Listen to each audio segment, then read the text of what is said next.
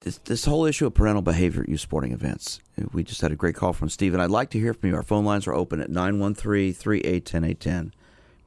If you are, I'd like to hear from a coach. If any coaches are up this morning, listening to the show, I'd like to hear from you if you've had parents out of control at your games. And what did you do? 913-3810810 is the number. Do you ignore it? Do you get mad at them and throw them out? Do you let somebody else handle it? And what's the best way for you to handle that? Because this is an issue that's becoming more and more. Like I said, we just had a coach shot and killed at a Texas 12 and under youth football game. Aqib Talib, who played in the NFL, played at KU. His brother shot him, and supposedly he's involved in what happened too. 913-3810810 is the number. What do you do if you're a coach? What do you do if you're a parent? And if you're a league official, what rules do you have? All right, let's go to Ryan, who just called in. Ryan, good morning. How are you? I'm doing great. How are you, sir? Okay, tired of, this subject just ticks me off because it's ridiculous. It's ridiculous, but it's happening more and more. Let me get your thoughts. Well, long time ago, for a few summers, I coached youth basketball, about sixth graders. So, the parents are really fired up back then. And sure enough, my whole team comes down with the flu. I got 6 total guys on a basketball roster. So we play our first A-team game, we lose, and our starting center, who's like 5'10", even in 6th grade, got to play in the B game. Halftime of the B game, coach literally comes running, or the father comes running across the straight half-court line, across the court, right after the whistle, starts screaming at me in front of the whole gym. It's just like, what the hell are you doing?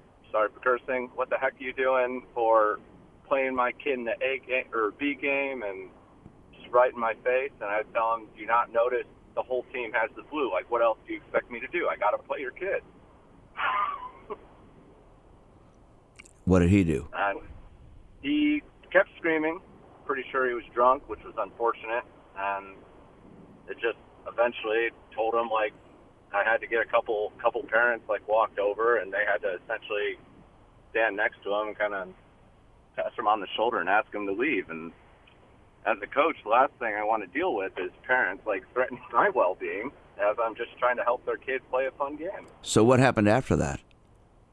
I pulled the kid aside because his son was privy to the whole thing. I'm just like, I told him just so he could tell his dad later. I'm just like, hey, just so you know, you're not a D player. You're probably one of the best players on our roster. You're doing a great job. Just because everyone's sick, I had to play you today too. Are you upset about that? And he's like, no, I get it, because he's friends with everybody on the team. Super nice kid, and the kid was perfectly fine about it. I just wanted to make sure that he wasn't bothered by the whole situation. Okay, so let's talk about this then, Ryan. Did you have a conversation with that dad again? I tried to. Pulled him aside, was just like, saw him a few days later, and, he was all handshake, hi, sir, how you doing? Good to see you. Like, almost like he was trying to, like, hope that I forgot about it, and tried reminding him. I'm just like, sir, like, so you know, like, we can't have that happen ever again. And he's like, oh, you talked about the other day? Oh, I was just trying to give you some advice. And it's like, no, you weren't. You were inches from my face screaming at me. No. And he's just like, oh, I played Division I college football. I know what I'm talking about. You're just some college kid. And I'm just like, eventually it worked itself out. The guy never approached me again. So unfortunately, the issue was never really solved. But I mean, it's down to the point of, some parents just, I feel unfortunately, are getting to the point where they love their kids so much they start to feel entitled to tell the coaches what to do. So, did you have a meeting at the beginning of the year about sportsmanship? Do you remember? We have a whole the whole program got together. So like 5th grade through 8th grade, and the director, like, just like, hey, your kids all made the team. We met in the gym and just like, congratulations, because we had to travel to we're a pretty prominent program up in the Chicago area, so we had to travel around quite a bit, and it's just always like, hey, make sure you're on time, and, it's a travel game, and we're going to try to play everybody as much as we can, but at the end of the day, like, it's about winning games. We did mention, like, hey, like, it's up to the coaches to set the roster, and, the coach's decision is what goes, and so the parents were made well aware that, there was a degree of expectations of how to behave given, the program that we were and all the traveling we had to do and how competitive it was. So they were made aware, yes. But, where are you calling from, Ryan? Prairie Village. Okay. Oh, you're talking about it. Yeah, back in the day. Okay. Yeah. All right. So see, what do you think of the guidelines I'm setting up where in this situation he would not have been allowed to come to another game until he came up and apologized and said, look, this behavior is unacceptable. You can't come back. My rules are the second time this happens, the parent is banned from coming back until they attend a sportsmanship seminar and take a refereeing class. I think it's a great idea. I mean, it makes them actually atone for what they did, certainly. And it's just a matter of, I think in 2022, you're probably going to have real difficulty getting parents to take accountability at youth sporting events, unfortunately. Well, but if you set up guidelines, look, here are, and this is what you set these up at the beginning of the year. In the beginning of the year, there has to be, in the preseason meeting, there has to be discussion about this type of behavior. And it has to be made very clear to everybody that this behavior will not be allowed. And if it happens, number one, the first time it happens, I'm going to ask you to leave. And then the second time it happens, you'll be kicked off the team. And I think, we've gotten to the point now where this stuff has to happen. Because because who gets harmed, Ryan? It's the kids. They see this. And a lot of these kids then emulate what the parents do. Oh, absolutely. Just like they see their parents doing that, and they think, because my dad's doing that, or my mom's doing that, or Mr. Smith is doing that, they think it's okay, or like whoever. I mean, I told the story. I told the story last week of a friend of mine named Matt in New York, who at his son's 12-year-old soccer game, there was a kid who was extra abusive, verbally and physically.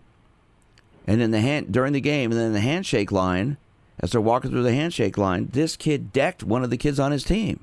So Matt then grabbed this kid, at which point his dad furiously ran out there and knocked Matt down, started pummeling him on the ground. It was right in front of a police station in the Bronx.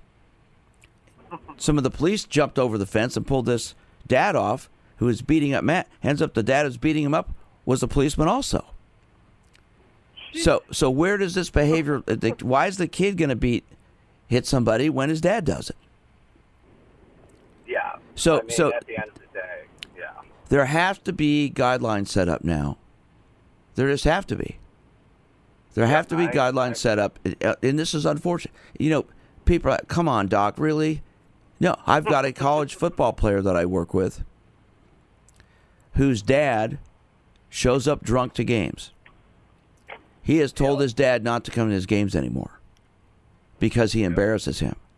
I mean, this young man's been working through issues regarding dealing with his dad and his dad's behavior, and it's affecting how he's playing. I mean, it's been going on since he was a kid, too.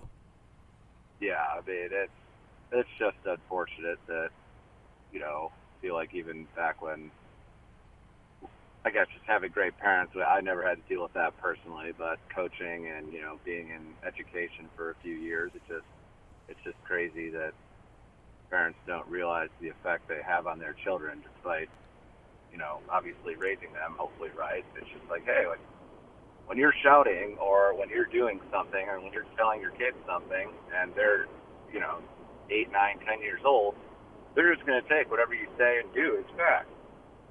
Just because they're kids, that's all they know. And, you just feel like those regulations are great, and I'll just hang up and listen to the rest of the show. Thank you. All right, thanks for your call, Ryan. I appreciate it. All right, 913-3810810 is their number. I would like to hear from a league administrator or a coach. Ryan was coach, and I'd like to hear from another coach. If you have had to deal with this behavior, what did you do?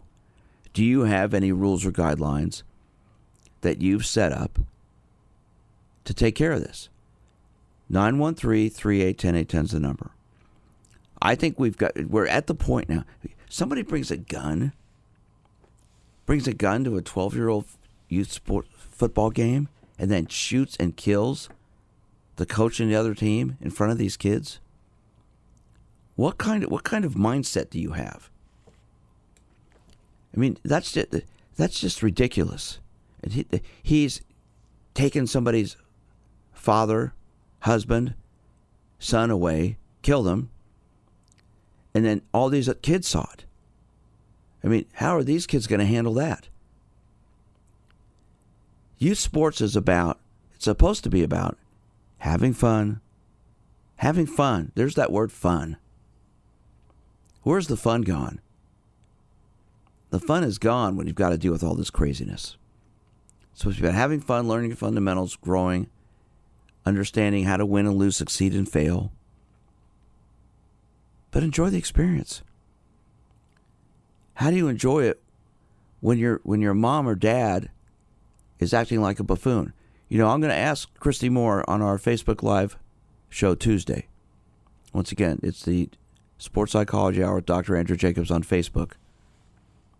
I'm going to ask her, how do the kids handle that when this mom comes out and decks her as an umpire or is cursing at her during the game, throwing F-bombs at her during the game? 12-year-old softball game. Really? We've got to start to set some guidelines up for this stuff, or it's just going to keep going on and on and on. You know, like I said, I've been on the radio 31 years, and I've dealt with things like this, but it's getting worse. It is getting worse. Why? Because people don't have parameters. They haven't set up parameters for themselves. It's gotten to the point now where their egos are so overloaded that it's about them. They don't come to the game to just watch their kids and enjoy it. It's about we've got to win. We've got to be better than like Ryan just said. That young man had to play on the B team because they didn't have enough kids, and the dad goes crazy at him. You need to check your parent. I have a saying: a good coach checks his or her ego at the door. Well, guess what? The parents need to check their egos at the door when you walk into the game. Have fun, enjoy it, eat some nachos, drink a soft drink, drink some water. Just watch the game and have a good time. Why do you have to lose control of your behavior? Because your ego's out of whack. And this whole thing about my son or daughter's going to play professionally, or they're going to get a full ride scholarship when they're age 10. You've got no clue what's going to happen to them by the time they're 13 or 14. Youth sports has become this gigantic business that's fueled by money. We're seeing leagues, and I've said it before, we're seeing leagues at younger and younger ages. Kids are burning out and quitting by the time they're 10, 11, and 12 because they've played 4 or 5 years. They don't want to do it anymore. I get this in my office with people all the time. I get messages all the time. The pressure in youth sports today to win, to develop, to specialize, to get a college scholarship has gotten out of whack. And it's out of whack because parents' egos are out of whack. You can't keep your ego in check, so it all ends up affecting the kids. You know, I do this show every week, bring up topics that I think you'll be interested in listening to. This is a topic, unfortunately, I wanted to talk about today because of what happened down in Texas. There are a lot of ways to get a hold of me. My phone number at my office is 816-561-5556. I take clients all over the country. My email is drj@winnersunlimited.com. Send me an email there. Follow me on Twitter @drjsportspsych. Like I said, our shows are podcasted. Go on my website, winnersunlimited.com, or all the podcast apps. Listen to this show and also our Facebook Live shows every Tuesday night from 7 to 7:30 Central Time. I interview someone about these topics. Dr. Andrew Jacobs is my name. The Facebook show is the Sports Psychology Hour with Dr. Andrew Jacobs. Take care, stay safe, and go to your kids' game and have fun. Take care.